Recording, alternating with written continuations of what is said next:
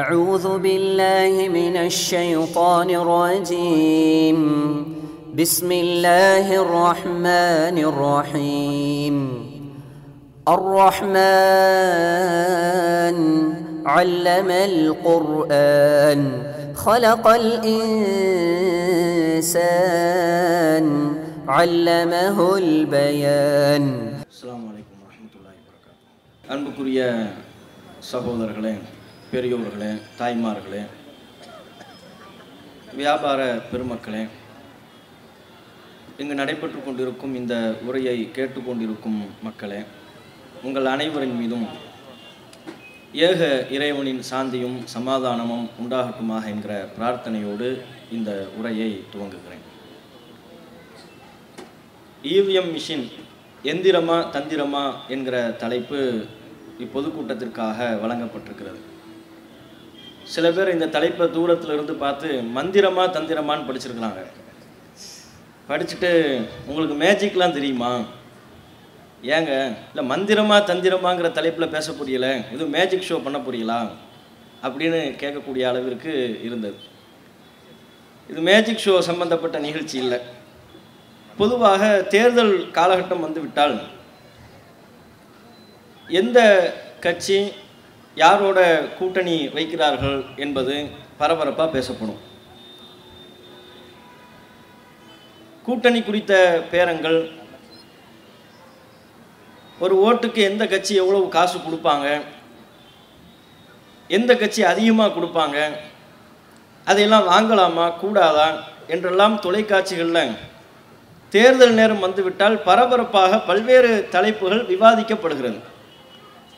ஆனால் உண்மையில் தேர்தல் நேரத்தில் விவாதிக்கப்பட வேண்டிய மிக முக்கியமான அம்சம், நாம் யாருக்கு ஓட்டு போடுறோமோ, இவிஎம் என்கிற எலக்ட்ரானிக் ஓட்டிங் மிஷின் மூலமாக நாம் யாருக்கு வாக்கு செலுத்துகிறோமோ அந்த வாக்கு நாம் தேர்வு செய்கிற வேட்பாளருக்குத்தான் போய் சென்றடைகிறதா, இவிஎம் மிஷின் சரியாக வேலை செய்கிறதா, இந்திய அளவில் நாம் நடைமுறைப்படுத்தி கொண்டிருக்கிற இந்த இயந்திரத்தின் மூலமான வாக்குப்பதிவு நடைமுறை சரியானது தானா, இதுதான் உண்மையில் தேர்தல் நேரம் வருகின்ற பொழுது விவாதிக்கப்பட வேண்டிய ஒன்று.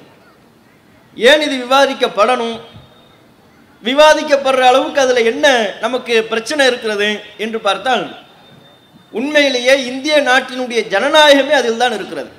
உலக அளவில் இந்திய நாடு இரண்டு காரணங்களுக்காக வேண்டி கொண்டாடப்படுகிறது. ஒன்று, இந்த நாட்டினுடைய பன்முகத்தன்மை. பல்வேறு மதத்தை சார்ந்தவர்கள் இந்தியாவில் வாழ்கிறார்கள், பல மொழி பேசக்கூடியவர்கள் வாழ்கிறார்கள், மாறுபட்ட பல கலாச்சாரம் கொண்ட மக்கள் வாழ்கிறார்கள். ஆனால் ஒவ்வொருவரும் தத்தமது மத வழிபாட்டு உரிமையை, தத்தமது கலாச்சாரத்தை பேணி ஒரு நெகிழ்வுத்தன்மையோடு வாழ்கிறார்கள். இந்த பன்முகத்தன்மை உலக நாடுகளில் இந்தியாவில் கூர்ந்து கவனிக்கப்படுகிற, கொண்டாடப்படுகிற ஒரு அம்சம். அதே போல உலக நாடுகளால் இந்தியாவில் கூர்ந்து கவனிக்கப்பட்டு கொண்டாடப்படக்கூடிய இன்னொரு அம்சம் இந்த நாட்டில் தலைத்திருக்கின்ற ஜனநாயகம். எவ்வளவு மக்கள் தொகை கொண்ட ஒரு பெரும் நாடு, மக்கள் தொகை அதிகரித்திருக்கிற ஒரு நாடாக இருந்த போதிலும், பல மதத்தை கொண்ட, பல நம்பிக்கை கொண்ட, பல கலாச்சாரங்களை கொண்ட மக்கள் வாழக்கூடிய ஒரு நாடாக இருந்த போதிலையும் ஒவ்வொருவருக்குரிய ஜனநாயக உரிமை அந்த நாட்டில் பேணப்படுகின்றது. இந்த நாட்டில் இன்றளவும் காணப்பட்டு வருகிற, கடைபிடிக்கப்பட்டு வருகிற ஜனநாயக உரிமையும் பிற நாடுகளால் கொண்டாடப்படக்கூடிய ஒரு அம்சம். ஜனநாயகத்திலேயே மிக உச்சமானது எது, நமக்கான உரிமை என்பதிலேயே உச்சகட்ட உரிமை என்னவென்றால், நம்மை ஆளக்கூடியவர்களை நாமே வாக்கு செலுத்தி தேர்வு செய்கிறோம் அல்லவா, அதுதான் மிக முக்கியமான ஜனநாயகம். உங்களுக்கு பேச்சுரிமை இருக்கிறது, கருத்துரிமை இருக்கிறது, எழுத்துரிமை இருக்கிறது, யாரையும் விமர்சித்து எந்த மேடையும் போட்டு பேச இயலும். இவ்வாறான பல்வேறு விதமான உரிமைகள் உங்களுக்கு வழங்கப்பட்டிருந்தாலும், இந்த நாட்டில் நமக்கு வழங்கப்பட்டிருந்தாலும், உச்சகட்ட ஜனநாயக உரிமை என்பதே எங்களை யார் ஆட்சி செய்ய வேண்டும் என்பதை நாங்கள் தான் தீர்மானிப்போம், எங்களை ஆட்சி செய்யக்கூடிய ஆட்சியாளர்களை வாக்கு செலுத்தி நாங்கள் தீர்மானிப்போம் என்று சொல்லக்கூடிய ஜனநாயகம் தான் உச்சகட்டமான ஜனநாயகம். சொல்லப்போனால் இந்திய நாடு சுதந்திரம் பெறுவதே அதற்காகத்தான். யாரோ ஒருவன் எங்களுடைய விருப்பத்தை மீறி எங்களை ஆட்சி செய்யக்கூடாது, அவர்கள் எங்களை நிர்வகிக்க கூடாது, அவர்கள் எங்களின் மீது ஆதிக்கத்தை செலுத்தக்கூடாது. அவர்களை ஓட ஓட விரட்டியதனுடைய பின்னணியே, அந்த சுதந்திரத்தின் பின்னணி கூட எங்களை ஆட்சி செய்யறவங்களை நாங்க தான் தேர்வு செய்வோம், நீ யார் எங்களை ஆட்சி செய்வதற்கு, நீ யார் எங்கள் மீது அதிகாரம் செலுத்துவதற்கு. அப்ப சுதந்திரத்தின் பின்னணி கூட இந்த ஜனநாயகம் தான் இருக்கிறது. ஆட்சி செய்யறவங்களை நாங்க தான் தீர்மானிப்போம். எதன் மூலமாக தீர்மானிக்கிறோம்? வாக்கு செலுத்துவதின் மூலமாகத்தான் நம்மை ஆட்சி செய்யக்கூடியவர்கள் யார் என்பதை தீர்மானிக்கிறோம். இதுதான் மக்களாட்சி தத்துவத்தினுடைய அடிப்படையான மிக முக்கியமான ஒரு அம்சம். ஓட்டு போடுறோம்ல, அந்த ஓட்டு போடுறது தான் என்னுடைய ஆட்சியாளனை தேர்வு செய்யக்கூடிய மிக முக்கியமான உரிமை. அப்படி இருக்கின்ற பொழுது என்னுடைய ஜனநாயகத்தை உறுதி செய்யக்கூடிய அந்த வாக்குரிமை, நான் வாக்கு செலுத்தக்கூடிய அந்த முறை எந்த சந்தேகத்திற்கும் அப்பாற்பட்டதாக, எந்த ஒருவராலும் துளியளவும் சந்தேகத்தை கிளப்ப முடியாத அளவிற்குண்டான ஒரு நடைமுறை இந்த ஜனநாயக முறையில பேணப்பட வேண்டுமா இல்லையா? துளியும் அதுல சந்தேகம் இருக்கக்கூடாது. இல்லை, ஆங்கிலேயர்கள் எல்லாம் விரட்டி அடித்துவிட்டு பல்வேறு அரசியல் சட்ட சாசனங்களை ஏற்படுத்தி கொண்டு எல்லாமே எதற்காக? ஆட்சி செய்யறவங்களை நாங்கள் தீர்மானிப்போம் என்பதற்குத்தான். அதனுடைய நடைமுறை தான் வாக்கு செலுத்துவது, ஓட்டு போடுறது. அப்ப அப்படியான ஓட்டு போடக்கூடிய முறை சந்தேகத்திற்கு அப்பாற்பட்டதாக வெளிப்படைத்தன்மையோடு அமைந்திருப்பது அவசியத்திலும் அவசியம். இவிஎம் என்கிற இந்த நடைமுறை, எலக்ட்ரானிக் ஓட்டிங் மிஷின் என்கிற இந்த நடைமுறை வெளிப்படைத்தன்மையோடு இருக்கிறதா, சந்தேகத்திற்கு அப்பாற்பட்டவையாக இருக்கிறதா, உண்மையில நான் யாருக்கு ஓட்டு போட வேண்டும் என்று பட்டனை அழுத்துகிறேனோ என்னுடைய ஓட்டு அவருக்கு தான் சென்றடைகிறதா என்று நாம கேள்வி எழுப்பி பார்ப்போமையானால், இவிஎம் என்கிற இந்த எலக்ட்ரானிக் ஓட்டிங் மிஷின் நடைமுறையில் பல்வேறு விதமான குழப்பங்களும் பல்வேறு விதமான சந்தேகங்களும் நிரம்பி இருப்பதாக நாம் சொல்லவில்லை. நேரடி தேர்தலில் பங்கேற்கிற ஆட்சியாளர்கள், நேரடி தேர்தலில் மக்களை எல்லாம் வாக்கு கேட்டு அலைகின்ற கட்சிகள் சொல்கிறார்கள். ஒவ்வொரு கட்சியினரும் இதை சொல்லியிருக்கிறார்கள். உச்சகட்டமாக சொல்வதாக இருந்தால், இப்போது மத்தியில் ஆட்சி பொறுப்பில் இருக்கிற பிஜேபியை கடந்த காலங்களில் இவிஎம்மின் மீது சந்தேகத்தை கிளப்பி இருக்கிறது, குற்றச்சாட்டுகளை முன்வைத்திருக்கிறது. எல்லா கட்சியும் குற்றச்சாட்டு சொல்லியிருக்கிறாங்க இவிஎம் மேல. பிஜேபியே குற்றச்சாட்டு சொல்லியிருக்கிறது. எப்ப குற்றச்சாட்டு சொல்லிச்சு? 2004 காங்கிரஸ் மத்தியில் ஆட்சி. அதற்கு பிறகு 2009 அடுத்த நடைபெற்ற மக்களவை தேர்தலையும் காங்கிரஸ் தான் பெரும்பாரியான ஓட்டு வித்தியாசத்தில் ஜெயிக்கிறது மத்தியில். 2009 காங்கிரஸ் வெற்றி பெற்ற போது பிஜேபியில் உள்ள பேச்சாளர்கள், பிஜேபியினுடைய முக்கிய பிரமுகர்கள் அனைவரும் ஒன்று சேர்த்தாற்போல் மக்கள் மத்தியில் மீடியாக்களின் முன் சொன்ன விஷயம் என்னவென்றால், இவிஎம்ல குளறுபடி இருக்கு, இது சந்தேகத்துக்குரியதா இருக்கு, காங்கிரஸ் வெற்றி பெற்றது செல்லாது, ஏமாத்திட்டாங்க இப்படின்னு சொன்னாங்க. யார் யாரெல்லாம் சொன்னாங்க தெரியுமா? அப்போது பிஜேபியினுடைய பேச்சாளராக இருந்த முக்தார் அப்பாஸ் நக்வி, இப்போது அமைச்சரவையிலும் இருக்கிறார். அவர் சொன்னார், என்ன சொல்றாரு? இது நியாயமான வெற்றி அல்ல, ஜனநாயகத்தின் வெற்றி அல்ல, எலக்ட்ரானிக் விக்டரிங்கிறார். இந்த வெற்றி என்பது ஒரு இயந்திரத்தை பயன்படுத்தி அதை மோசடி செய்து பெற்றுக்கொண்ட வெற்றி தானே ஒழிய நேர்மையான வெற்றி அல்ல என்று பிஜேபியினுடைய பிரச்சாரகராக இருந்த முக்தார் அப்பாஸ் நக்வி 2009 அந்த நேரத்தில் சொன்னார்.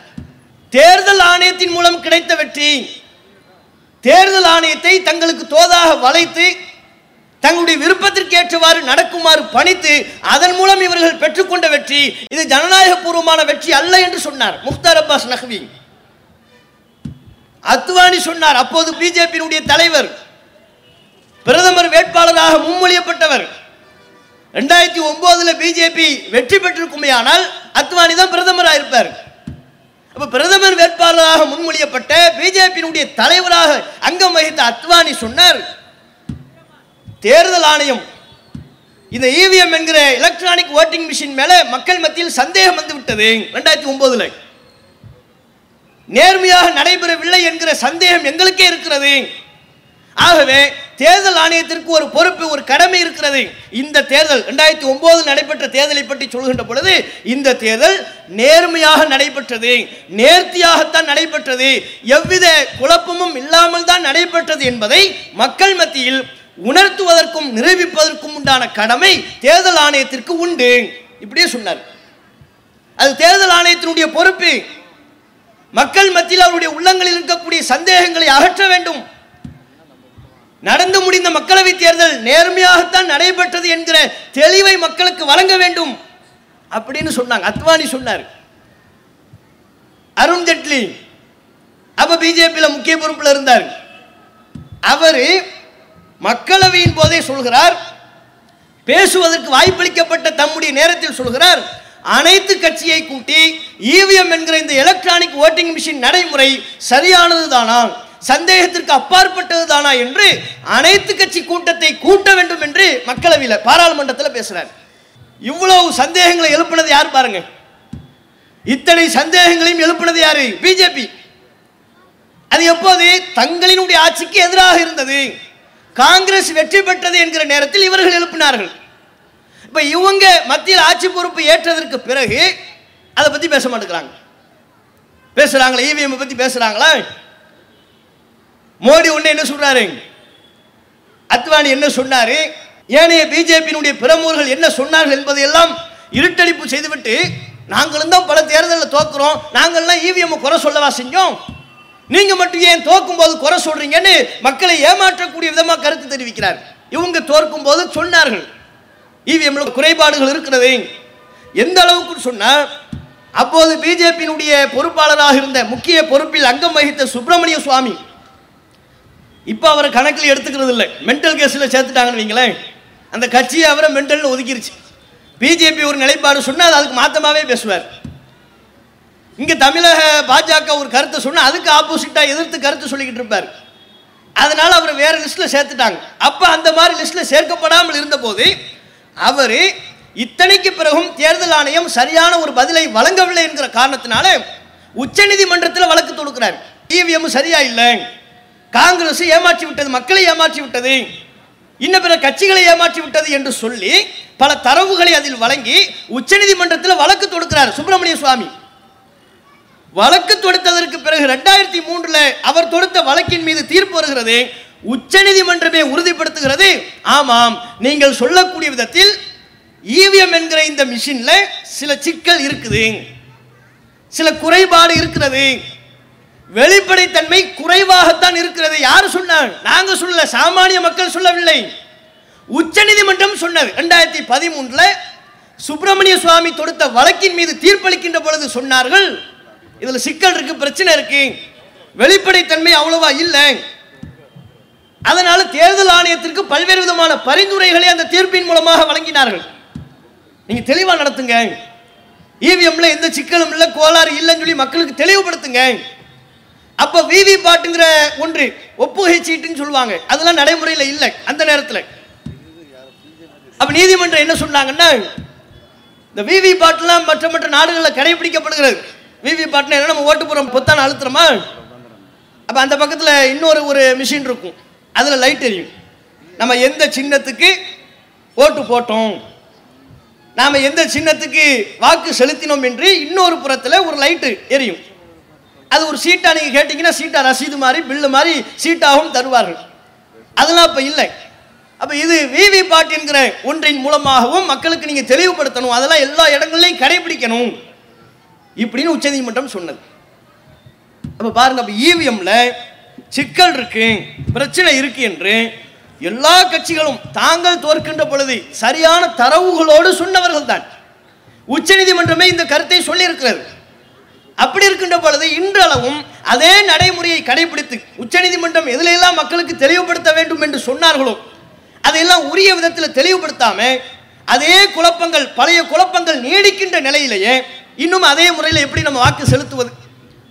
அப்படி வாக்கு செலுத்தினா நாம நம்முடைய ஆட்சியாளர்களை நாம் தான் தீர்மானிக்கிறோம் என்று எப்படி அந்த முடிவுக்கு வர இயலும்? இன்னும் சொல்வதாக இருந்தால் இதுல என்ன சிக்கல்னா, பல பிரச்சனை. என்ன பிரச்சனைன்னு சொன்னா, மும்பையில் மனோரஞ்சன் ராய்ங்கிற ஒருத்தர் சமூக ஆர்வலர், அவர் ஆர்டிஐல ஒரு வழக்கு தொடுக்கிறார். ஆர்டிஐயின் மூலமாக சில தகவல்களை பெறுகிறார். 2 பேர்ட்டிருந்து தகவல் பெறார். நீங்க கவனிச்சீங்கன்னா எந்த அளவிற்கு நம்ம ஏமாற்றுகிறார்கள் என்பதை நீங்க புரிந்து கொள்ளலாம். என்ன சொல்றாங்கன்னா, இந்த இவிஎம்ங்கிற எலக்ட்ரானிக் ஓட்டிங் மிஷின் இருக்குல்ல, இது இந்தியா முழுக்க தயாரித்து கொடுப்பதற்கு 2 பொதுத்துறை நிறுவனம் இருக்கிறது. பெல் என்கிற ஒரு நிறுவனம், இசிஐ என்கிற ஒரு நிறுவனம், பாரத் எலக்ட்ரானிக்கல் லிமிடெட் என்கிற ஒரு நிறுவனமும் ECI என்கிற ஒரு நிறுவனம். இந்த ரெண்டு நிறுவனமும் சேர்ந்து கொண்டுதான் இந்தியா முழுக்க இவிஎம் மிஷினை உற்பத்தி செய்து ரெடி செய்து கொடுக்குறாங்க. இந்த மனோரஞ்சன் ராய் மும்பையில் என்ன பண்றாரு, RTI மூலமா இந்த ரெண்டு நிறுவனங்களுக்கு முதல் போடுறாரு. நீங்க இதுவரை எத்தனை மிஷின் தயார் பண்ணியிருக்கிறீங்க, தேர்தல் ஆணையத்துக்கு எத்தனை மிஷின் தயார்படுத்தி கொடுத்துருக்கிறீங்க, அந்த தகவலை எங்களுக்கு தாங்கன்னு RTIல போட்டார். RTI மூலமா அந்த தகவலை எல்லாம் வாங்கி வச்சுட்டார். ரெண்டு நிறுவனமும் ஒட்டுமொத்தமாக தேர்தல் ஆணையத்திற்கு எத்தனை இவிஎம் மிஷின்கள் இது நாள் வரையிலையும் அன்றைய தேதி வரையிலையும் எத்தனை மிஷின்கள் தயாரித்து கொடுத்திருக்கிறீர்கள் அந்த தகவலை வாங்கி வச்சுட்டார். அடுத்து புத்திசாலித்தனமா இன்னொரு அதே RTIல தேர்தல் ஆணையத்துக்கு ஒரு வழக்கு, உங்ககிட்ட இப்ப எவ்வளவு மிஷின் இருக்கு அதையும் சொல்லுங்கன்ட்டார். எப்படி போட்டார் பாருங்க, உங்ககிட்ட இப்ப எவ்வளவு மிஷின் இருக்கிறது, இருப்பு உங்க இடத்துல எவ்வளவு இவிஎம் மிஷின் இருக்கிறது அதையும் சொல்லுங்கன்ட்டார். ரெண்டு சைடு தனித்தனியா. தயாரித்து கொடுத்தவர்கள் அந்த நிறுவனங்கள்ட்ட கேட்கிறாரு, எவ்வளவு பணி தயாரிச்சு கொடுத்துருக்கிற அதை சொல்லு, வாங்கி வச்சுக்கிட்டாரு. வாங்கினவங்கிட்ட கேட்கிறாரு, இதுவரை எவ்வளவு வாங்கி வச்சிருக்கிறேன் அதை சொல்லுட்டாரு. ரெண்டு தரப்புல இருந்தும் பதில் வந்து விட்டது. ரெண்டையும் ஒப்பீடு செஞ்சு பார்த்தா 19 லட்சம் இவிஎம் மிஷின்கள் வித்தியாசம் ஏற்படுகிறது.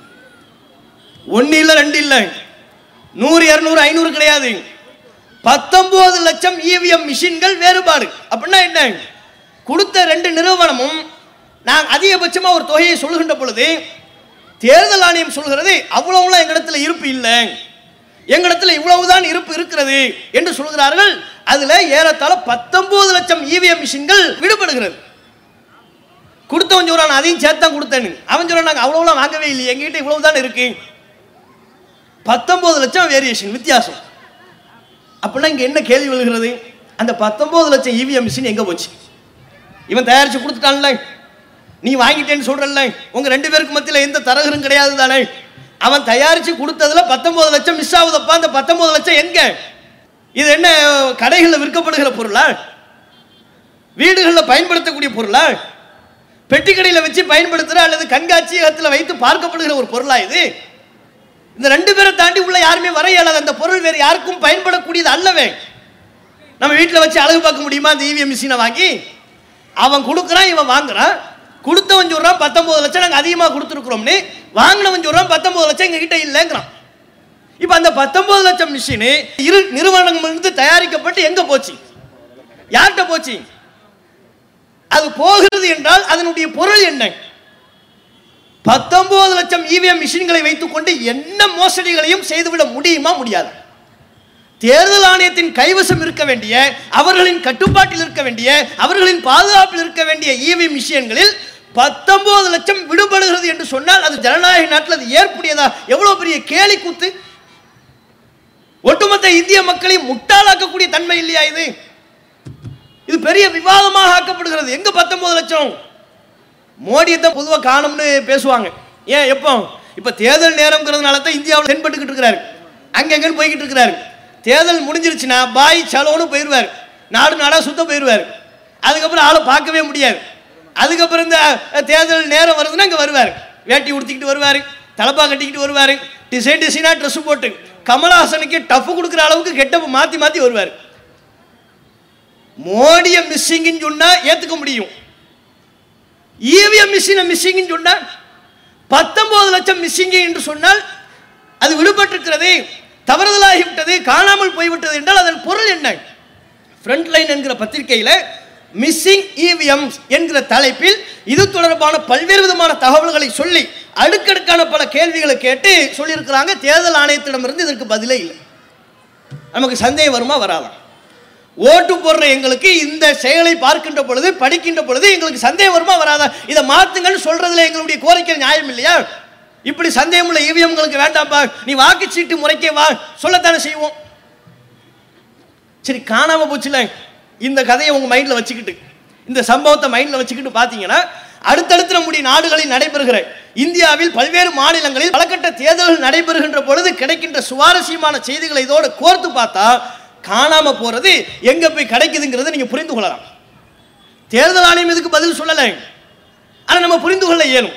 உதாரணத்திற்கு சில தகவல்களை சொல்வதாக இருந்தால், 2019 நடந்து முடிந்த மக்களவை தேர்தல், அதுல தேனியில, தமிழ்நாட்டில் தேனி மக்களவை தொகுதியில் எலெக்ஷன்லாம் முடிஞ்சிருச்சு, ஓட்டெல்லாம் முடிஞ்சிருச்சு. முடிஞ்சதுக்கப்புறம் திடீர்னு எண்ணப்படுவதற்கு சில நாட்கள் முன்பு நைட் நேரத்தில் ஒரு கும்பல் வருது. அந்த கும்பல்கிட்ட 50 இவிஎம் மிஷின்கள் கிடைக்கப்படுகிறது. 50 இவிஎம் மிஷின். இந்த செய்தியை நம்ம எப்படி எடுத்துக்கொள்வது? தமிழ்நாட்டில் வேற ஏதோ மாநிலத்தில் நடக்குது இல்லை, வட மாநிலத்தில் நடக்குது, அஸ்ஸாமில் நடக்குது, திரிபுராவில் நடக்குது இல்லை, தமிழ்நாட்டில் தேனியில் நடைபெற்ற நிகழ்வு, பத்திரிகைகளில் வந்த செய்தி. நம்ம என்ன இருக்கிறோம்? நம்ம ஓட்டு போடுறோம். ஓட்டு போட்டவுடனே அந்த மிஷின் எங்கே போகுது? பாதுகாப்பாக ஒரு அறைக்குள்ளே வச்சு பூட்டிடுறாங்க. சில பல நாட்கள் கழித்து ரிசல்ட் சொல்லும் போது தான் அந்த பெட்டியை ஓப்பன் பண்ணுவாங்க. அதுக்கிடையில் உள்ளே பூட்டி வைக்கப்பட்டிருக்கிற பெட்டிகளில் எந்த ஒன்றும் வெளியே போகக்கூடாது, வெளியில் இருக்கக்கூடிய எந்த விதமான பொருளும் உள்ளே போகக்கூடாது. அதானங்க தேர்தல். தேனியில் திடீர்னு எப்படி 50 இவிஎம் வருது? எவன்கிட்ட கிடைச்சிச்சு? எங்கே வாங்கினாவே? எந்த கடையில் வாங்கினாங்க? அதே மக்களவை தொகுதிக்கு போறான். அங்கே தேனி மக்களவை தொகுதிக்குள்ள உள்ளுக்குள்ள போறானா? எதுக்கு போறான்? வைக்கிறதுக்கு தானே போறான்னு அர்த்தம். அப்போ அங்குள்ள மக்கள் வேட்பாளர்கள் அவங்களெல்லாம் பிடிச்சி பெரிய அணியை ஏமாத்த பார்க்குறாங்கன்னு சத்தம் போட்டதற்கு பிறகுதான் அந்த பிரச்சனை சுமூகமானது. இது நடைபெற்ற ஒரு நிகழ்வு. இது மாதிரி பீகாரில் பார்த்தீங்கன்னா 7 இவிஎம் மிஷின்கள் கண்டெடுக்கப்படுகிறது. எங்க? ஒரு ஹோட்டலில். இந்த ஹோட்டலில் இவிஎம்மா விற்பாங்க, வடை விற்பாங்க, இட்லி தோசை விற்பாங்க, இவிஎம்மும் கிடைக்குதாங்க. பீகாரில் குறிப்பிட்ட மக்கள் போகிறாங்க, ஹோட்டலில் பார்த்தா ஒளிச்சு வச்சிருக்கிறாங்க 7 இவிஎம். அப்போ அந்த 7 இவிஎம் கண்டெடுக்கப்படாமல் இருக்குமையானால் அதனுடைய நிலை என்ன? எண்ணப்படுகின்ற பொழுது அது ஏதேனும் ஒரு பகுதியில் சேர்க்கப்படுவதற்கு வாய்ப்பு இருக்கா? இது இல்லையா? இது மக்களை ஏமாற்றக்கூடிய செயலா இல்லையா? மதுரையில் பார்த்தோம், மக்களவை தேர்தல் நடைபெற்று முடிந்ததற்கு பிறகு குறிப்பிட்ட ஒரு பகுதியில் இவிஎம்லாம் உள்ளுக்குள்ள போய் கொண்டு வச்சுட்டாங்க. வச்சதுக்கு அப்புறம் பார்த்தா ஒரு பொம்பளை வட்டாட்சியர் என்று சொல்லப்படுகிற ஒரு பெண்மணி சாவாசமாக வாக்கிங் போயிட்டு இருக்கிறாங்க. எங்க? இவிஎம் மிஷின் வைக்கப்பட்டிருக்கல அந்த பகுதியில். எண்ணப்படுகின்ற நாள் வரும்போது தானே அது ஓப்பன் பண்ண முடியும். அதுக்கப்புறம் தானே அங்கே யாரும் உள்ள போகணும், அந்த நேரத்தில் தானே போகணும். எண்ணப்படுவதற்குரிய நாட்கள் வருவதற்கு முன்பே அதை சீலை உடைச்சி ஓட்டு எண்ணிக்கையை துவங்குவதற்கு முன்பாகவே ஒரு பெண்மணி மாவட்டத்தினுடைய வட்டாட்சியர் உள்ளுக்குள்ள போய் சாவாசமாக வாக்கிங். அது செய்தி மக்களுக்கு தெரிய வருகின்ற பொழுது, எதிர்கட்சிகளுக்கு தெரிய வருகின்ற பொழுது இது ஏமாற்றும் செயல் என்று கொந்தளித்து கலெக்டர் அலுவலகத்தை முற்றுகையிடக்கூடிய அளவிற்கும் பல்வேறு விதமான பிரச்சனைகளை உண்டு பண்ணக்கூடிய அளவிற்கும் சென்றார்கள். அப்ப இந்த சம்பவங்கள்லேருந்து நாம தெரிந்து கொள்ள வேண்டிய விஷயம் என்ன? இதுல எல்லாம் நம்ம உஷாராக இல்லை என்று சொன்னால் நம்மளை ஏமாத்துறாங்களா இல்லையா? சரி, இப்போ ஒண்ணு வேண்டாம், தேர்தல் ஆணையம் இதுக்கு மட்டும் பதில் சொல்லட்டுமே. அந்த காணாம போன 19 லட்சம் இவிஎம் மிஷின்கள் எங்க? அதை சொல்லுங்க, நீங்க எங்க போச்சு? அது கேட்டா அவங்க என்னதுமா சொல்றாங்க? நாங்க இவிஎம் மிஷின்ல ஜிபிஎஸ் வச்சிருக்கிறோம். இந்த பதிலாக நாங்கள் கேட்டாச்சு. நாங்கள் தமிழ்நாட்டில் எப்போவோ கேட்டோம். 2000 ரூபாய் நோட்டில் வந்து ஜிபிஎஸ் இருக்குது, அதெல்லாம் அப்படியே கண்டுபிடிச்சிருவார் மோடி. அங்கிருந்து டெல்லியில் இருந்துக்கிட்டே பார்த்துருவாரு. அந்த கதையெல்லாம் கேட்டு பிடிச்சி போயிடுச்சு. சரி, ஜிபிஎஸ் இருந்தால் அது எங்கே போகும்போதே உங்களுக்கு தெரியணும்ல. தேனி மக்களவை தொகுதியில் ஏமாற்றப்படுகின்ற பொழுது, பீகாரில் ஏமாற்றப்படுகின்ற பொழுது, இன்னும் 19 லட்சம் இவிஎம் மிஷின்கள் காணாமல் ஆக்கப்படுகின்ற பொழுது அதையெல்லாம் நீங்கள் ஜிபிஎஸ் மூலமாக கண்டுபிடிச்சு சொல்லியிருக்கலாமே. உங்களிடத்தில் நேரடியாக கேள்வி கேட்ட தேர்தல் ஆணையத்திற்கு இது குறித்து பல்வேறு நிறுவனங்கள் நேரடியாக கேள்வி எழுப்பிய பொழுதும் முறையான பதில் அவர்களிடமிருந்து வரவில்லை. அப்ப இதுதான் நாம சந்தேகிப்பதற்குண்டான முதல் அடிப்படையா இருக்கு. இன்னொன்று நீங்க பாத்தீங்கன்னா, இந்த இவிஎம் மிஷினை முதலாக நடைமுறைப்படுத்துறது யாருன்னா ஜெர்மன். நம்மளை விட தொழில்நுட்பத்தில் உச்சத்தில் இருக்கிற ஒரு நாடு. ஒரு மோடி சொல்ற தொழில்நுட்பம்லாம் பேர்ல தான் இருக்கும். டிஜிட்டல் இந்தியான்னு பேர் வச்சுட்டு போயிடுவார், சுத்த போயிடுவார். ஏதாவது டிஜிட்டல் மயமாவமான ஒன்றுமே ஆகாது. தெரு போஸ்டுகளுக்கு பகலில் எரியும், நைட்டில் எரியாது. இதான் நம்ம நாட்டினுடைய டிஜிட்டல். ஒரு ட்ரெயின் ரயிலில் ஏறி போகிறது, அந்த ரயிலில் 3 பேர் இருக்கும். இங்கிருந்து பாண்டிச்சேரி போர்டும் அதில் போட்டிருப்பாங்க, கன்னியாகுமரிக்கு போதுங்கிற போர்டும் அதில் இருக்கும், மயிலாடுதுறைக்கு போதுங்கிற போர்டும். ஒரே ட்ரெயினில் 3 போர்டு வச்சுருப்பாங்க. Digital India. 3 பேரும் வந்து நிற்பாங்க. ஆமாம், இது எங்கே போகுது? மயிலாடுதுறை போதா, பாண்டிச்சேரி போதா, எங்கேப்பா போகுது? இது தெரியல, டிடிஆர்ட்ட கேட்டு ஏறுவோம், எதுக்கு வம்பு? இந்த லெவலில் நம்ம நாடு இருந்து கொண்டிருக்கிறது டிஜிட்டல் விஷயத்தில். ஜெர்மன் என்பது தொழில்நுட்ப ரீதியாக, டிஜிட்டல் ரீதியாக உச்சகட்டத்தில் இருக்கக்கூடிய ஒரு நாடு. அந்த நாட்டில் தான் இவிஎம் முதல் முறையாக நடைமுறைக்கு வருகிறது. இப்போ இவிஎம் அவங்க பயன்படுத்துறது இல்லை. இப்போ எதை பயன்படுத்துகிறார்கள்? ஓட்டு செலுத்துவதற்கு வாக்குச்சீட்டு நடைமுறைக்கு அவர்கள் என்றோ மாறிவிட்டார்கள். 2005 பிறகு வாக்குச்சீட்டு நடைமுறைக்கு மாறிவிட்டார்கள். யாரு? ஜெர்மன். நம்மை விட உச்சகட்டமாக தொழில்நுட்பத்தில் உச்சாணி கொம்பில் இருக்கக்கூடிய ஜெர்மன்ல இவிஎம் கிடையாது. இவிஎம் இருந்தது, 2005 வரையிலும் இருந்தது. 2005 2 பேருங்க ஓட்டு போட்டவனுக்கு சந்தேகம் வந்துருச்சு. என்னடா ஏதோ தப்பு தப்பா காட்டுதேன், தேர்தல் ஆணையத்துக்கு புகார் பண்றான், ரெஸ்பான்ஸ் இல்லை. உள்ள நீதிமன்றத்திலேயே வழக்கு தொடுத்து விட்டான். நீதிமன்றம் அவங்க தரப்பு வாதங்கள் கருத்துக்களை எல்லாம் கேட்டு விட்டதற்கு பிறகு ஒரே ஒரு கருத்தை மாத்திரம் அரசுக்கு பரிந்துரையாக செய்தது. தேர்தல் என்பது ஜனநாயகத்தினுடைய அடிப்படை.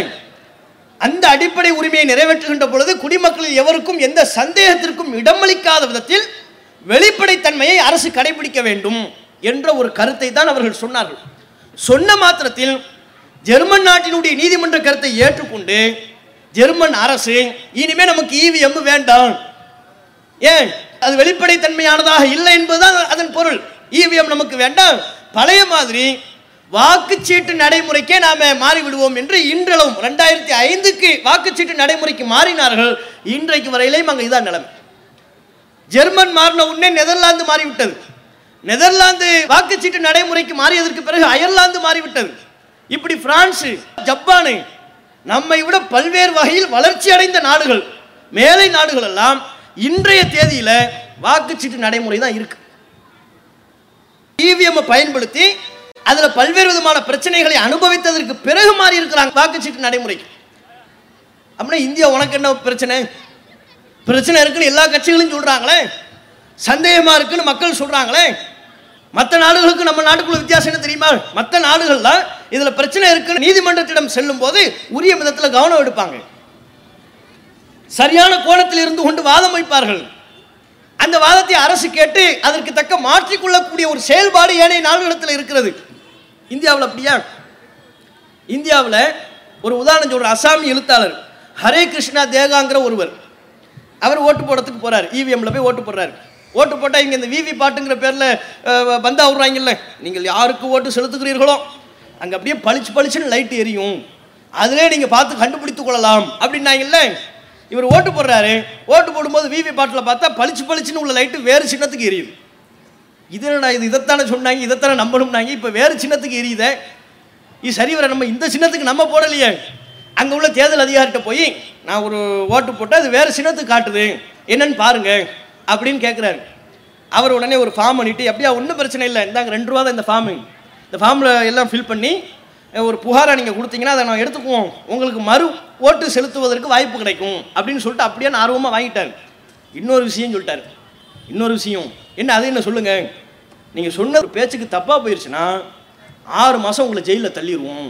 அப்படியா ராசா இருந்தா புடி, உங்களை நம்பவே முடியாது, மிஷினு பிரச்சனைன்னு சொல்லி தானே நான் வர்றேன்.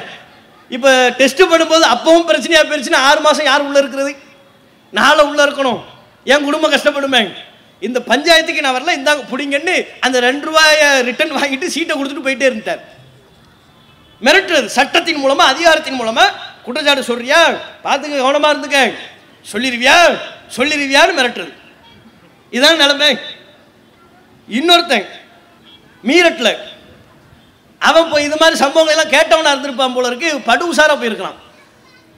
பட்டன் அழுத்துறான், பளிச்சு லைட்டு வேற சின்னத்துக்கு வருது, டக்குன்னு செல்போன் எடுத்து போட்டோ எடுத்துட்டான். போட்டோ எடுத்து தேர்தல் அதிகாரிகிட்ட காட்டிட்டு வந்த பாருங்க, ஓட்டு போடும்போது விவி பாட்டியும் சேர்த்து போட்டோ எடுத்துட்டான். எடுக்கும்போது சின்னத்துக்கு மாற்றி விழுறது பதிவான உடனே அங்குள்ள அதிகாரிகிட்ட காட்டி, நான் வேறு சின்னத்துக்கு போட்டேன், இது இந்த சின்னத்துக்கு காட்டுது, நீங்கள் பாருங்க அப்படின்ன உடனே மிஷினில் ரிப்பேர் இருக்குது, பிரச்சனை இருக்குது, கொஞ்சம் பொறுமையாக இருங்க, மிஷினையே மாற்றிடுவோம்னு மிஷினை மாற்றி அந்த வாக்குச்சாவடியில் மறுவாக்குப்பதிவும் நடக்கும். நடைபெற்ற நிகழ்வு, நம்ம ஒன்றும் கதையை சொல்லலை, கற்பனைகளை சொல்லலை, நம்ம நாட்டில் நடந்த விஷயங்களை நம்ம சொல்கிறோம். இந்த அளவுக்கு இருக்கும் என்று சொன்னால் யாருக்கு சந்தேகம் வராது? இவ்வளவு சந்தேகத்தை வைத்துக்கொண்டு இந்த இவிஎம் நம்ம ஏன் கட்டிக்கிட்டு அழுவணும் சொல்லுங்க? தேர்தல் ஆணையம் இதுக்கு ஒரு பதில் சொல்லுங்க. இவ்வளவு சந்தேகங்கள், இவ்வளவு பிரச்சனைகள் உள்ள ஒன்றை நாம் ஏன் இன்றும் கட்டிக்கொண்டு அழ வேண்டும்? சொல்ல போனால் இதற்கு எதிராக பல்வேறு விதமான கட்சிகள் கருத்து தெரிவிப்பதற்கு பல புள்ளி விவரங்களும் ஒரு காரணமா இருக்கு. சந்தேகம் ஒன்றும் சும்மா வந்துறது இல்லை. சில கட்சிகளுக்கு வருகிறது, குடிமக்களுக்கு வருகிறது, வாக்காளர் பெருமக்களுக்கு வருகிறது என்றால் வெறுமனே அவர்கள் யூகம் கொள்வதில்லை. சில தரவுகளின் அடிப்படையில், சரியான ஆதாரப்பூர்வமான செய்திகளின் அடிப்படையில் அவங்க தங்களுடைய நியாயமான சந்தேகத்தை எழுப்புகிறார்கள். எந்த அளவுக்குன்னு சொன்னா, ஒரு உதாரணத்தை பாருங்க. மத்திய பிரதேசத்தில் இல்ல 2018 3 மாநிலங்களில் சட்டப்பேரவை தேர்தல் நடக்குது. மத்திய பிரதேசம், சத்தீஸ்கர், ராஜஸ்தான். 2018 சட்டப்பேரவை தேர்தல் நடக்குது. இந்த 3 மாநிலங்கள்லையும் காங்கிரஸ் ஆட்சியை பிடிக்கின்றது. அதுவரையிலையும் ஆண்டு கொண்டிருந்த பிஜேபி ஆட்சியை இழக்கிறது. 2018 நல்ல விளங்கணும். 3 மாநிலம் சட்டப்பேரவை தேர்தல் நடக்கிறது. அப்படி நடக்கின்ற பொழுது அது நாள் வரையிலையும் ஆட்சி கட்டிலில் அமர்ந்திருந்த பாஜக அரசு ஆட்சியிலிருந்து அகற்றப்படுகிறது. காங்கிரஸ் ஆட்சி பொறுப்புக்கு வருது. இது மாநில சட்டசபை தேர்தல். அதிலிருந்து ஒரு 6-7 மாசத்துல 2018 அது நடக்குது, சட்டப்பேரவை தேர்தல் நடக்குதுன்னா அதிலிருந்து ஒரு 6-7 மாசத்துல 2019 மக்களவை தேர்தல் வந்துருச்சு. மக்களவை தேர்தல் வந்தா தேர்தல் ஆணையத்தின் மூலமாக வெளியிடப்பட்ட ரிசல்ட்டை பார்த்தீங்கன்னா, முன்பு நடைபெற்ற சட்டப்பேரவை தேர்தலுடைய ரிசல்ட்டுக்கும் இப்போது, அதாவது 2019 நடைபெற்ற மக்களவை தேர்தலுக்கு உண்டான ரிசல்ட்டை ஒப்பிட்டு பார்த்தா மக்களுக்கு பெரிய அதிர்ச்சி. ஏன் அதிர்ச்சி? ஆட்சியில் இருந்தவர்களை அகற்றியிருக்கிறார்கள் பிஜேபியை இந்த 3 மாநிலத்தில். அதிலிருந்து 6-7 மாசத்தில் நடைபெற்ற மக்களவை தேர்தல். அந்த 6-7 மாசத்துக்குள்ள ஒரு மிகப்பெரிய புரட்சியாக வரப்போகுது, மாற்றங்களாக ஏற்பட்டு விட போகிறது. ஆனால் ரிசல்ட்ல நடைபெற்றது என்ன? 3 மாநிலங்கள்லையும் பெரும் அளவில் பிஜேபி ஜெயிக்கிறது. சும்மா ஜெயிக்கல. ராஜஸ்தான்ல 25 மக்களவை தொகுதி, 25 மக்களவை தொகுதியிலையும் பிஜேபி ஜெயிக்குது. எந்த மாநிலத்தில் ஆட்சியை இழந்ததோ அந்த மாநிலத்தினுடைய மக்களவை தேர்தல் வருகின்ற பொழுது 6-7 மாசத்துல வருகின்ற பொழுது, அதையும் சேர்த்து கவனிங்க, 25க்கு 25. மத்திய பிரதேசம் 29 மக்களவை தொகுதி, 28ல பிஜேபி ஜெயிக்குது. ஒரே ஒரு தொகுதியை மட்டும்தான் காங்கிரஸ். சத்தீஸ்கர்ல 11 தொகுதி மக்களவை தொகுதி, அதுல 9 தொகுதியில பிஜேபி ஜெயிக்கிறது. 2 தொகுதி மட்டும் தான் காங்கிரஸ். ஒட்டுமொத்தமா இந்த 3 மாநிலத்திலையும் காங்கிரஸுக்கு 3, பிஜேபிக்கு மெஜாரிட்டி. 25க்கு 25, 29க்கு 28, 11க்கு 9. அது எப்படி 6-7 மாசத்துல எப்படி இவ்வளவு பெரிய மாற்றம் எப்படி நடந்துச்சு? அந்த அளவுக்கு நீங்க மக்களுக்கு அப்படி என்ன செஞ்சீங்க? இந்த 6 மாசத்துல 7 மாசத்துல அந்த 3 மாநில மக்களுக்கு நீங்கள் வாரி வழங்கியது என்ன?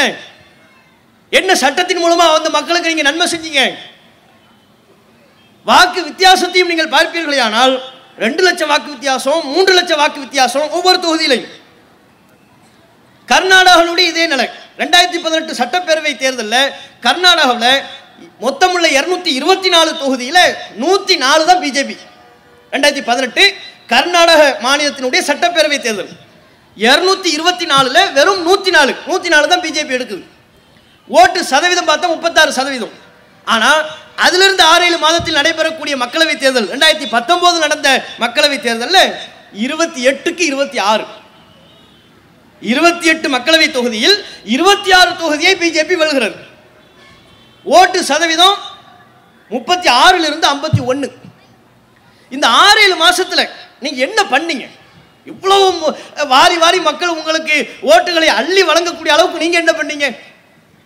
நீங்க என்ன சாதனை பண்ணதற்காக வேண்டி இந்த மாநிலங்களில் உங்களுக்கு ஓடுகளை வாக்குகளை அள்ளி வீசினார்கள் சொல்லுங்க. நீங்க பண்ண சாதனை என்ன தெரியுமா? இந்த பிஜேபி செய்த சாதனை 500,000 செல்லாதுன்னு சொன்னது. அதனால பல பேரை, பல நூற்றுக்கணக்கான பேரை கொண்டு குவிச்சது. பஸ்ல போய்கிட்டு இருந்தாங்க, 500 ரூபாய் நீட்டினாங்க, செல்லாது ஹேட்டார். யாரு சொன்னா? மோடி ஹே. அதான் மோடி சொல்லிட்டார, பாக்கலையா நீ? இறங்கு ஹே, டாடா ஹே, போயிட்டாங்க. அப்படி பல பேரை. திருமணம் பண்றவன் தெருவில் வந்தான், மண்டபத்துக்கு அட்வான்ஸ் கொடுக்குற போறவன் தெருவில் வந்தான், சம்பளம் வாங்கிட்டான் கையில்.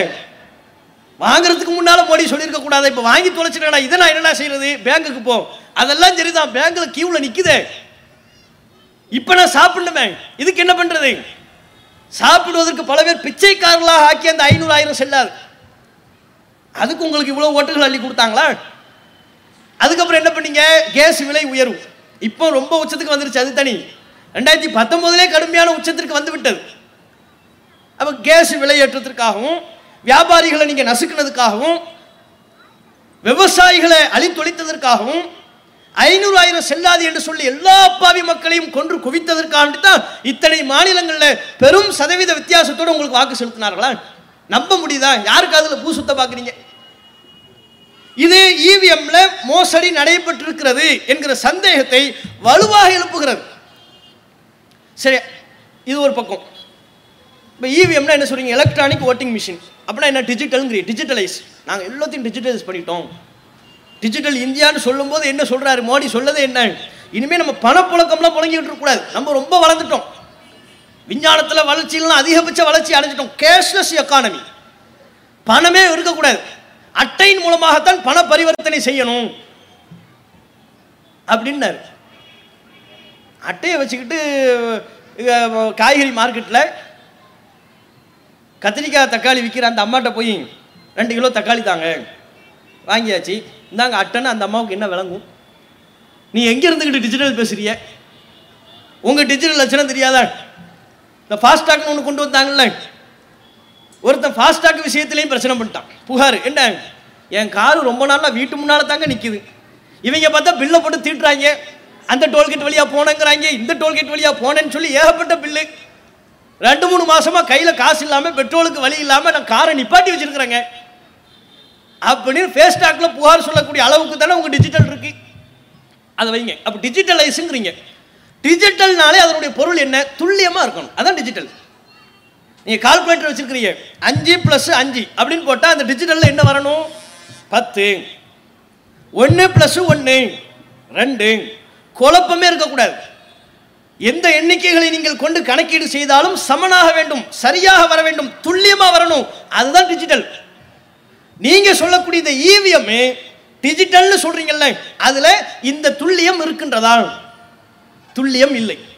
துல்லியம் இல்லாததும் இவிஎம்ல மோசடி நடைபெறுகிறது என்பதை வலுவாக, உறுதியாக அந்த எண்ணத்தை உண்டாக்குகிறது. துல்லியம் இல்லை நம்ம சும்மா சொல்லலை, அதற்கும் சரியான தரவுகள் இருக்கு. உதாரணமா நம்ம ஏரியாவிலிருந்து வருவோம், தென் சென்னை. இப்போ லாஸ்ட்டாக நடந்துச்சுல மக்களவை தொகுதி, 2019 நடந்த மக்களவை தொகுதி. தென் சென்னையில் வாக்கு பதிவாகுதுன்னா என்ன? ஒவ்வொரு வேட்பாளர்களுக்கும் வாக்கு போடுவாங்கல்ல, அவங்கவுங்க விரும்புகிற கட்சிக்கு, இந்த கட்சிக்கு போடுவோம், அந்த கட்சிக்கு போடுவோம், ஒவ்வொரு கட்சிக்கு போடுவாங்க. அப்படி எல்லாத்தையும் சேர்த்து பதிவான அனைத்து கட்சிகள், சுயேட்சையாக நிற்கிறவங்க எல்லாத்தையும் சேர்த்து பதிவான வாக்கு தென் சென்னை மக்களவை தொகுதியில் 11,11,681. அந்த கடைசியாக உள்ள 3 டிஜிட்டை விட்டுருவோம், சொச்சத்தை விட்டு, அது சொச்சம்னு சொல்லிடுவோம். தென் சென்னையில் பதிவான வாக்கு 11,11,000 சொச்சம். சரியா? சரி, இப்போ தேர்தல் முடிஞ்சிருச்சு. இப்போ எண்ணும் போது எதை எண்ணிக்கை வரணும் சொல்லுங்க? எண்ணும் போது என்னங்க வரணும்? அதே தானே வரணும். என்ன பதிவானதோ அந்த பதிவான வாக்கு தானே வர வேண்டும். எண்ணும் போது எண்ணப்படுகின்ற பொழுது வாக்கு வருகிறது 11,23,410. 11,23,000 சொச்சம். பதிவான வாக்கு 11,11,000. எண்ணப்படுகின்ற பொழுது அதனுடைய வாக்கு எண்ணிக்கை 11,23,000. ஆக மொத்தம் கூடுதலாக 11,729 வாக்குகள் கூடுதலாக அதில் பதிவாயிருக்கு. அது எப்படி பதிவாச்சு? இது எந்த மாதிரினா, நம்ம ஒரு உண்டியல் வச்சிருக்கிறோம், உண்டியில் ஒவ்வொரு ரூபாயாக போடுறோம். 10 ரூபா போட்டோம். இப்போ உண்டியலை உடைக்கும் போது எவ்வளோ இருக்கணும்? 10 ரூபா தானே இருக்கணும். பார்த்தா 500 ரூபா வருது. ஏன்னா ஏன் உண்டியல் என் வீட்டில் இருக்கு, நான் தான் ஒவ்வொரு ரூபாயாக போட்டேன், 10 ரூபா தான் போட்டேன். 10 ரூபாய்க்கு மேலே அந்த உண்டியலை நான் போடலை, ஒரு பைசா போடல. உடைக்கும் போது பார்த்தா அள்ளி வருது, கும்பலாக வந்தா. உண்டியலிருந்து வெவ்வேறு கும்பல் வெளி வந்துச்சுன்னா 500 ரூபா நோட்டு வருது, 1000 ரூபா நோட்டு வருது, அப்போ 2000 ரூபா நோட்டு வருது. அப்போ இது ஏமாத்து வேலையா? அப்போ அந்த உண்டியல் என் வீட்டில் மட்டும் இல்லை, வேற எங்கேயோ போயிருக்கிறது. நான் மட்டும் அந்த உண்டியலை காசு போல வேற எவனோ எனக்கு தெரியாமல் என்னை ஏமாற்றி போட்டிருக்கிறாதான்னு அர்த்தம். பேங்கில் நீங்கள் பணம், உங்கள் அக்கௌண்ட்டில் நீங்கள் பணம் போடுறீங்க, எவ்வளோ போடுறீங்க? உங்கள் அக்கௌண்ட்டில் 1000 ரூபா போடுறீங்க.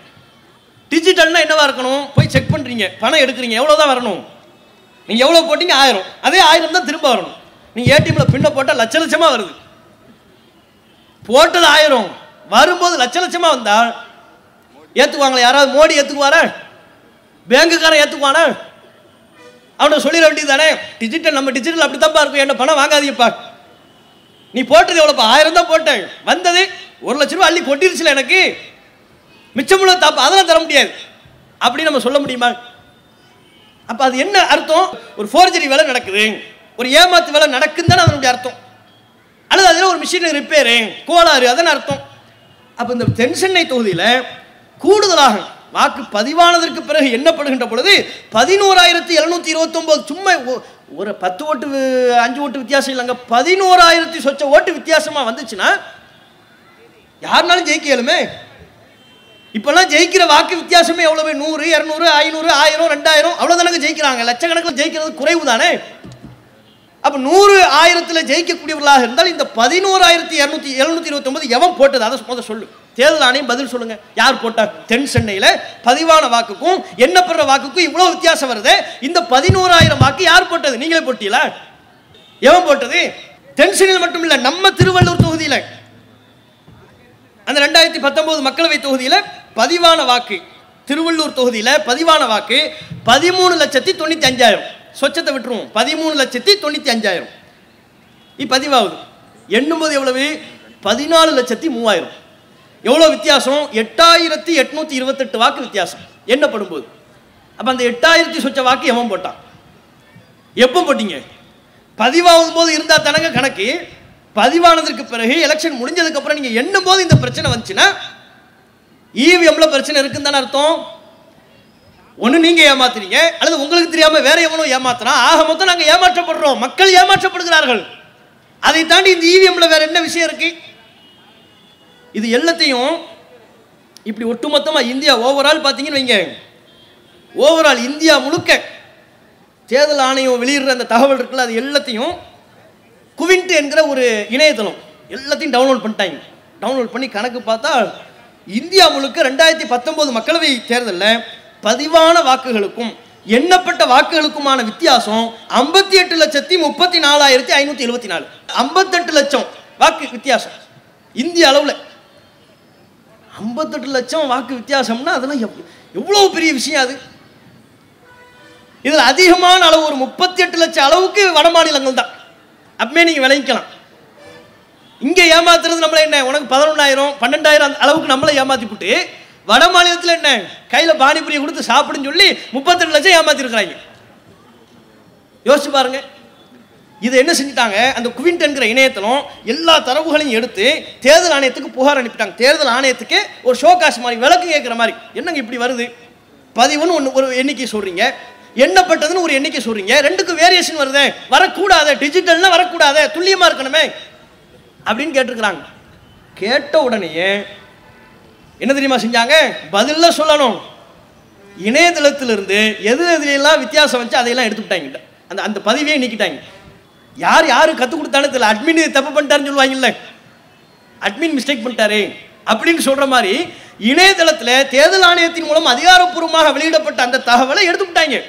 இது பதிலா அவன் கேட்கிறான், தரவுகளை வச்சு நீங்க வெளியிட்ட தகவலை வச்சு தான் நம்ம கேட்டான். உங்களத்துல கேட்டதுக்கு பதில் சொல்றதை விட்டுவிட்டு அவர்கள் பதிவிட்ட தகவல்களை எடுத்து விட்டார்கள். அவங்க விடலை, மேற்கொண்டு எந்தெந்த துறையில புகார் செலுத்தணுமோ நீதிமன்றம் வரை அளவுக்கு போயிட்டாங்க. நீதிமன்றத்துக்கே புகார் செலுத்தி விட்டார்கள்.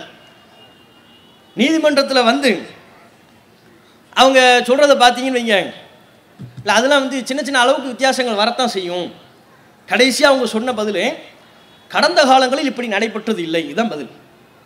கடந்த காலத்தில் நான் பொறுப்பில் இருந்த போது இப்படி நடைபெறவில்லை அப்படின்னா என்ன அர்த்தம்? இப்போ நடந்திருக்கு, 2019 நடந்திருக்கு, ஏதோ பிரச்சனை இருக்குன்னு தான் அதனுடைய பொருள். பல வாய்தாக்கள் வாங்கியதற்கு பிறகு தேர்தல் ஆணையம் சொன்ன பதில். இது மாதிரி ஏகப்பட்ட விவரங்கள் இருக்கிறது. இதுல ரொம்ப கொடுமை, கேலி கூத்து என்ன தெரியுமா? ஒரு கட்சி மாநிலத்தில் அந்த நடந்த மக்களவை தொகுதியில் எல்லா தொகுதியிலையும் 39 தொகுதியிலையும் நிற்கிறாங்க. அதில் 1088 வாக்குச்சாவடியில் அவங்களுக்கு பதிவான வாக்கு 0. ஒரு வாக்குச்சாவடி 2 வாக்குச்சாவடி இல்லை, 1088 வாக்குச்சாவடி. நம்ம ஓட்டு போடுறதுக்கு அப்படி போகிறோம்ல ஒவ்வொரு பூத்து, இது மாதிரி 1088 பூத்தில் பதிவான அந்த கட்சிக்கென்று பதிவான ஓட்டு 0. எல்லாம் வெளியே வந்து கத்துறாங்க, எப்பா எனக்கு மக்கள் எவனுமே போட வேண்டாம், விட்டு தள்ளு. 1088 வாக்குச்சாவடியில் எங்களுக்கு எவ்வளவு குடும்பம் இருக்கு, என் கட்சிக்காரன் இருக்கிறானடா, என் கட்சிக்காரன் ஓட்டு எங்கன்னு கேட்கிறான். அதுல மதுரவாயல் தொகுதியில் உள்ள பாரதிங்கிற ஒருத்தர், அவர் தான் அந்த ஏஜென்சியா இருந்தார், குறிப்பிட்ட அந்த தொகுதிக்கு ஏஜென்சியா இருந்தார். அந்த தொகுதியிலையும் 0. அவன் கோபத்தோட வந்து கத்துறாரு, மற்றவனெல்லாம் விடு, என் ஓட்டு எங்கடா, நான் ஓட்டு போட்டேனா இல்லையா, நான் செத்து போயிட்டேனா, என் பொண்டாட்டி ஓட்ட விட்டு தேவையில்லை, என் குடும்பமே துரோகம் பண்ணிட்டாங்க, என் கட்சிக்கு துரோகம் பண்ணிட்டாங்கன்னே வச்சுக்குவோம். நான் தானே அந்த தொகுதிக்கு அந்த பூத்துக்கு நான் தானே ஏஜென்சி, நான் தானே முகவர், என் ஓட்டு எங்கே போச்சுன்னு கேட்டான். தேர்தல் ஆணையத்தால் என்ன பதில் சொல்ல முடிஞ்சு? இதே நிலை பல சுயேட்சைகளுக்கு ஏற்பட்டது. மக்களவை தொகுதியில் பல சுயேட்சைகளுக்கு, சட்டசபை தேர்தலையும் ஏற்பட்டது. சுயேட்சையா நிற்கிறாங்க, பார்த்தா பூஜ்ஜியம். அவன் நிற்கிற தொகுதியிலே பூஜ்ஜியம். அவன் எந்த அந்த சுயேட்சையாக இருக்கிற எம்எல்ஏ அல்லது எம்பி எந்த தொகுதியில் நிற்கிறானோ, அவன் எந்த வாக்குச்சாவடியில் போய் ஓட்டு போடணுமோ அந்த தொகுதியில் பூஜ்ஜியம்னு வருது. அவன் வந்து வெளியே சோகத்தோடு வந்து, என்னை விட்டுருங்க, என் ஓட்டு எங்கங்க, நான் தானே எம்எல்ஏவா நிற்கிறேன், நான் தானே எம்பியா நிற்கிறேன், என் ஓட்டு எங்கே போச்சு, நான் இன்னொரு ஆளுக்காக ஓட்டு போட போகிறேன் கேட்டாங்க. இதற்கெல்லாம் தேர்தல் ஆணையத்திடமிருந்து முறைப்படியான எந்த பதிலும் வரவில்லை. அப்போ என்ன பொருள்? சந்தேகம் வருமா வராதா? யோசிச்சு பாருங்க. வாக்குப்பதிவு வருவதற்கு முன்பாக, இப்போ நாளைக்கு வாக்குப்பதிவுனா இன்னைக்கு ஒரு டெஸ்ட் பண்ணுவாங்க. அது மாதிரி ஒரு டெஸ்ட் கோவாவில் பண்ணுறாங்க. டெஸ்ட் பண்ணும்போது என்ன பண்ணுவாங்க, வேட்பாளர்கள் ஒரு 5-6 வேட்பாளர்கள் இருக்கிறாங்கன்னா, ஆளுங்கட்சி, எதிர்கட்சி, இதர கட்சி, உதிரி கட்சி, சுயேட்சை, எல்லா வேட்பாளருடைய பேரையும் வச்சுக்கிட்டு ஒவ்வொரு கட்சியை சார்ந்த பிரமுகர்கள் அழைச்சி ஒவ்வொன்றிலையும் 9 தடவை ஓட்டு போடணும். 9 தடவை அதை ப்ரெஸ் பண்ணணும். ஒவ்வொன்றிலையும் வரிசையாக ஒரு 7 இருக்குன்னா 7லையும் வரிசையாக 9 முறை ப்ரெஸ் பண்ணணும். அதாவது 9 ஓட்டு போடுற மாதிரி. அப்படி என்ன செய்கிறாங்க, டெஸ்ட் பண்ணுறாங்க. கோவாவில் டோலியோபாத் என்கிற வாக்குச்சாவடியில், வாக்குச்சாவடி நம்பர் முதல் கொண்டு போட்டிருக்கிறாங்க. அங்கே டெஸ்டிங் நடக்குது. டெஸ்டிங் நடந்து எல்லா கட்சிக்கும் 9, ஆளுங்கட்சிக்கு 9 முறை அமுக்கியாச்சு, எதிர்கட்சிக்கு 9 முறை அமுக்கியாச்சு, சுயேட்சை 9, இப்படி ஒவ்வொருத்தவங்களுக்கும் 9 போட்டாச்சு. இப்போ ரிசல்ட் வரணும். இந்த விவி பாட்டு பளிச்சுன்னு துப்பும்னாங்கல்ல, அது என்ன துப்பணும், எல்லாத்தையும் எடுக்கும்போது கரெக்டாக 9 இருக்கணும்ல, ஒவ்வொன்றிலையும் 9 இருக்கணும். ஆனால் அதில் என்ன வருதுன்னா, டெஸ்ட் பண்ணும்போது பிஜேபிக்கு 17, ஆம் ஆத்மிக்கு 8, காங்கிரஸுக்கு 9, சுயேட்சைக்கு 1. அவனுக்கு 9 தடவை அமைக்கிருக்குது பாவம், 9 தடவை ப்ரெஸ் பண்ணியாச்சு, அவனுக்கு 1. இதர கட்சிகளுக்கு அதே மாதிரி 5, 4, 3. இது என்ன பெருங்கூத்தா இருக்குதே. இதை பற்றி இன்னும் டெஸ்டிங்லேயே இப்படி அநியாயம் பண்ணாங்கன்னா, அப்போ அடுத்து நாளைக்கு நடக்கிற தேர்தலில் என்ன அநியாயம் பண்ணுவாங்கன்னு கொதி தெளிஞ்சு போனோம்னா, இல்லை இதெல்லாம் நீங்கள் கண்டுக்காதீங்க, நாளைக்கு சரியாயிடும். இது பதிலாக நாளைக்கு சரியாயிடும், ஒன்றும் பிரச்சனை இல்லை. 9 அமுக்குனா 9 தானே வரணும். திடீர்னு ஒரு கட்சிக்கு 17 போகுது, ஒரு கட்சிக்கு 1 வருது, ஒரு கட்சிக்கு 5 வருது, ஒரு கட்சிக்கு 9 வருகிறது. இப்படி தில்லுமுள்ளு வேலைகள் செய்வதற்கு நிறைய இவர்கள் இந்த இவிஎம்ல நடைபெற்று கொண்டிருக்கிறது என்பதுதான் இதில் உள்ள அம்சம். நம்ம என்ன கேட்குறோம்னா, இதையெல்லாம் மக்கள் மத்தியில் அம்பலப்படுத்துவதற்கு கடமைப்பட்டதே தேர்தலில் நிற்கக்கூடிய கட்சிகள் அம்பலப்படுத்தணும். இது நம்ம பிரச்சாரம் பண்றோம்னா கட்சிகள் அல்லவா இதை கையில் எடுக்கணும். குறிப்பாக எதிர்கட்சிகள் இந்த ஏமாற்று வேலையினால், யார் ஆளும் கட்சியாக இருந்தாலும் இந்த ஏமாற்று வேலையை பண்ணுவாங்க. அப்போ ஆளும் கட்சியாக இருப்பவர்கள் ஏனைய கட்சிகளுக்கு எதிராக இப்படிப்பட்ட ஒரு அநியாயத்தை, ஒரு பாதிப்பை செய்கிறார்கள் என்றால் அதை உரிய விதத்தில் மக்கள் மத்தியில் அம்பலப்படுத்த வேண்டியது யார் பொறுப்பு? இந்த இவிஎம் வேண்டாம், வாக்குச்சீட்டு நடைமுறைக்கே மாறுவோம் என்று உரத்த குரலில் சொல்ல வேண்டியது யார் பொறுப்பு?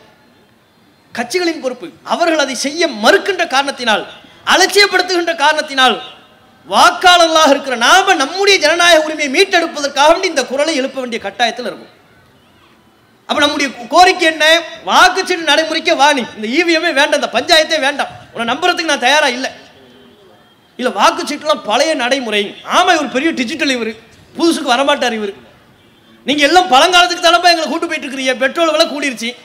அப்ப என்ன சொல்ல போறீங்க? இனிமே எவனாவது பைக் எடுக்க போறான், கார் ஓட்ட போறான், சைக்கிளில் தான் போக போறான், மாட்டு வண்டி கிடைச்சா அதுலேயும் போக போறான். அப்ப நீங்க சொல்லாம சொல்லிட்டீங்க, மாட்டு வண்டியில போ, பழங்காலத்துக்கு வான்ட்டு சொல்லிட்டேன். அதன் அர்த்தம் இப்படி ஒவ்வொன்றிலையும் பழைய நடைமுறைக்கு தானே கூப்பிடுறீங்க. பேஸ்ட்டுக்கு சொன்னாங்க இல்லைங்க, பல் தேய்க்கிற பேஸ்ட்டுக்கு என்ன சொன்னாங்க? ஆதி காலத்தில் உப்பு கறியெல்லாம் வச்சு பல் தேய்ச்சிக்கிட்டு இருந்தபோது பேஸ்ட்டு தேய்ங்க, இதை வச்சு பல் துளக்கினா தான் உங்களுக்கு பல் பளிச்சுன்னு இருக்கும்னாங்க. அதுக்கப்புறம் வச்சுக்கிட்டு இருந்தால் திடீர்னு கதவை தட்டின்னு கேட்குறேன், உங்கள் பேஸ்ட்டில் உப்பு இருக்கா, உங்கள் பேஸ்ட்டில் கறி இருக்கா, உங்கள் பேஸ்ட்டில் கிராம்பு இருக்கா, நான் பிரியாணியை சமைக்க போகிறேன், பல்லு தானடா தேய்க்க போகிறேன், இதுக்கு எதுக்குடா எனக்கு இவ்வளோ பொருள் இருக்குது, அதெல்லாம் இருந்தால் தான் உங்கள் பல்லு பளிச்சுன்னு இருக்கும் சொன்னாங்களா இல்லையா? பல காலத்துக்கு கூப்பிடுறீல்ல. அப்போ பல் துளக்கும் போது பழங்காலத்திற்கு அழைத்து செல்லக்கூடிய நீங்கள் பெட்ரோல் விலையை உயர்த்துவதன் மூலமா, கேஸ் விலையை உயர்த்துவதன் மூலமா என்ன சொல்லிட்டீங்க? இனிமே எவனும் அப்பாவி மக்கள் எவனும் கேஸ் வாங்க இயலாது, அடித்தட்டில் இருக்கிறவனும் கேஸ் வாங்க இயலாது. வெங்காய விலை உயர்ந்து போயிருச்சு. இலவசமாக கிடைக்கக்கூடிய காய்கறிகள், இலவசமாக கிடைக்கக்கூடிய கறிவேப்பிலை, அதுவே இப்போ காசா போயிருச்சு. அப்போ என்ன சொல்ல வரீங்க? கேஸ் அடுப்புலாம் வைக்காத, விறகு அடுப்புக்கு வா, பழைய காலத்து நடைமுறைக்கு வான்னு ஒவ்வொன்றுக்கும் கூப்பிட்டிய, இனி ஒன்று என்ன பெண்டிங் இருக்கு? அப்போ ஜனநாயகத்தை மீட்டெடுக்கக்கூடிய விதமாக வாக்குச்சீட்டு நடைமுறைக்கே மாற வேண்டும் என்பதை இந்திய மக்கள், குறிப்பாக தமிழக மக்கள் அனைவரும் ஒருமித்த குரலில் சொல்லணும். ஊடகங்கள் இதை சொல்லாது. எமர்ஜென்சி காலத்திலே எல்லாம் அழுத்தமான முறையில் சுதந்திரத்திற்காக வேண்டி, ஜனநாயகத்திற்காக வேண்டி குரல் கொடுத்த பத்திரிகைகள் எல்லாம் இன்றைக்கு மோடியின் காலை நக்கி பிழைக்கக்கூடியவர்களாக மாறிவிட்டார்கள். அப்போ ஊடகங்கள் நமக்காக வேண்டி குரல் கொடுக்காது. இந்த ஜனநாயகத்திற்கு எதிராக நடைபெறக்கூடிய நீதியை மக்கள் மத்தியில் வெளிப்படுத்தாது. நாம தான் வெளிப்படுத்தணும். அப்போ உடனே நம்ம ஆட்கள் சில பேர் கிளம்பிடுவான், இவிஎம் இல்லை, நான் ஓட்டு போட மாட்டேன், தேர்தலுக்கே போக மாட்டேன், வாக்குச்சாவடிக்கே போக மாட்டேன். சிலருக்கு போவாங்க, போய் நான் நோட்டாவுக்கு தான் போடுவேன். அங்கே வரையும் போயிட்டு உனக்கு எதுக்கு நோட்டா? அது அங்கே வரையும் போகிறேன், காலையில் எழுந்திருக்கிற கியூவில் நிற்கிற, அங்கே வரையும் போயிட்டு நான் நோட்டாவுக்கு போடுவேன். உன் ஓட்டு எந்த ஓட்டு? நோட்டாவுக்கு போட்டு நீ என்ன சாதிச்ச? அப்போ நோட்டாவுக்கு போடுறதோ அல்லது இவிஎம்லாம் இருந்தால் இவிஎம் இருக்கிறவரை நான் ஓட்டே போட மாட்டாங்க, வாக்குச்சீட்டு நடைமுறைக்கு வந்தால் தாங்க நான் ஓட்டு போடுவேன் முடிவது போ தவறு. அந்த தவறை ஒருபோதும் நாம் செய்துவிடக்கூடாது. ஏன் இது தப்புங்கிறத ஒரு புறம் சொல்லிக் கொண்டிருக்கணும். இந்த வழிமுறையின் மூலம் நம்ம ஏமாற்றி விடாமல் நம்முடைய விழிப்புணர்வை அதிகப்படுத்திக் கொண்டு இதன் மூலமாகவும் ஆதிக்க சக்திகளை, நம்ம ஏமாற்றக்கூடிய அதிகார சக்திகளை தோற்கடிப்பதற்கு நம்ம முயற்சி செய்யணும். வாக்கு செலுத்தக்கூடிய நாள் என்று அறிவிக்கப்படுகின்ற பொழுது அனைவரும் தவறாமல் வாக்குச்சாவடிக்கு போகணும். கண்டிப்பா நம்ம யாருக்கு ஓட்டு போடணும் உங்களுக்கு சொல்ல வேண்டிய அவசியமே இல்லை. மக்கள் யார் பக்கம்ங்கிற தலைப்பில் அதிலே உங்களுக்கு தெளிவு கிடைச்சிடும். உங்களை கொல்றவனுக்கு நீங்க போட மாட்டீங்க, உங்களுக்கு அநியாயம் பண்றவனுக்கு போட மாட்டீங்க. ஒட்டுமொத்த இஸ்லாமிய சமூகத்தையும் கருவறுக்க வேண்டும் என்று துடித்துக் கொண்டிருக்கிற கயவர்களுக்கு ஒருபோதும், அந்த கயவர்களோடு கூட்டணி வைத்திருக்கிறவர்களுக்கு ஒருபோதும் நாம் ஓட்டு போட மாட்டோம். நம்மை காப்பாற்றக்கூடியவர்களாக ஓரளவு பரவாயில்லை என்று நினைப்பவர்களுக்கு வாக்கு செலுத்துவது கண்டிப்பா போகத்தான் வேண்டும். சரியா? இதை நம்ம கவனத்தில் கொண்டு இப்படி ஏமாத்துறதுக்கு பல வழிமுறைகள்லாம் இருக்கு. டிஜிட்டலுக்கு வந்தது காரணமே வாக்கு எண்றதுக்கு ரொம்ப லேட் ஆகுது. டிஜிட்டல்னா உடனே நாங்கள் சொல்லிடுவோம், உடனே அப்படியே அதையெல்லாம் செஞ்சிருவோம். நாங்கள் பார்த்தா இப்போ என்ன 6 மாதம் தேர்தல் நடந்து 6 மாதம் 4 மாதம் 5 மாதம் கழிச்சதுக்கு அப்புறம் தான் ரிசல்ட். என்ன ஹைகோர்ட்டுக்கு நீ இந்த முறைக்கு வந்த, நீ என்ன சொன்ன? இதெல்லாம் எங்களுக்கு உடனே நாங்கள் முடிச்சுட்டு அப்படியே சொல்லிடுவோம். நீப்பா இயந்திரத்தின் மூலமாக வாக்கு செலுத்தியதற்கு பிறகும் 5 மாதம் லேட்டு, 4 மாதம் லேட்டு, 6 மாதம் லேட்டு, உனக்கு எதுக்கு அந்த டைம்? எதுக்கு எங்களை தூங்க வச்சு அந்த சைடில் கொள்ளைப்புறமா வழியாக உங்களுடைய காரியத்தை சாதிப்பதற்கா விட மாட்டோம். தமிழக மக்கள் விழிப்புணர்வு பெற்று விட்டார்கள். எங்களை ஏறி மிதித்து எங்களை ஏமாற்றுவதற்கு எந்தெந்த கட்சிகள் காத்து கொண்டிருக்கிறது என்பது எங்களுக்கு மிக தெளிவாக தெரியும். உங்களினுடைய ஆதிக்கத்தை அடியோடு மண்ணில் புதைக்கக்கூடிய விதமாக எங்களுடைய வாக்கு என்கிற ஆயுதம் அமையும். அதற்கேற்ற விதத்தில் இறைவன் நமக்கு உதவி செய்வான் என்பதை இந்த நேரத்தில் கூறிக்கொண்டு என்னுடைய உரையை நிறைவு செய்து கொள்கிறேன். வாஹுதாவான் அல்ஹம்துலில்லாஹி ரப்பில் ஆலமீன். அஸ்ஸலாமு அலைக்கும் வரஹ்மத்துல்லாஹி வபரகாத்துஹு. அல்லாஹ்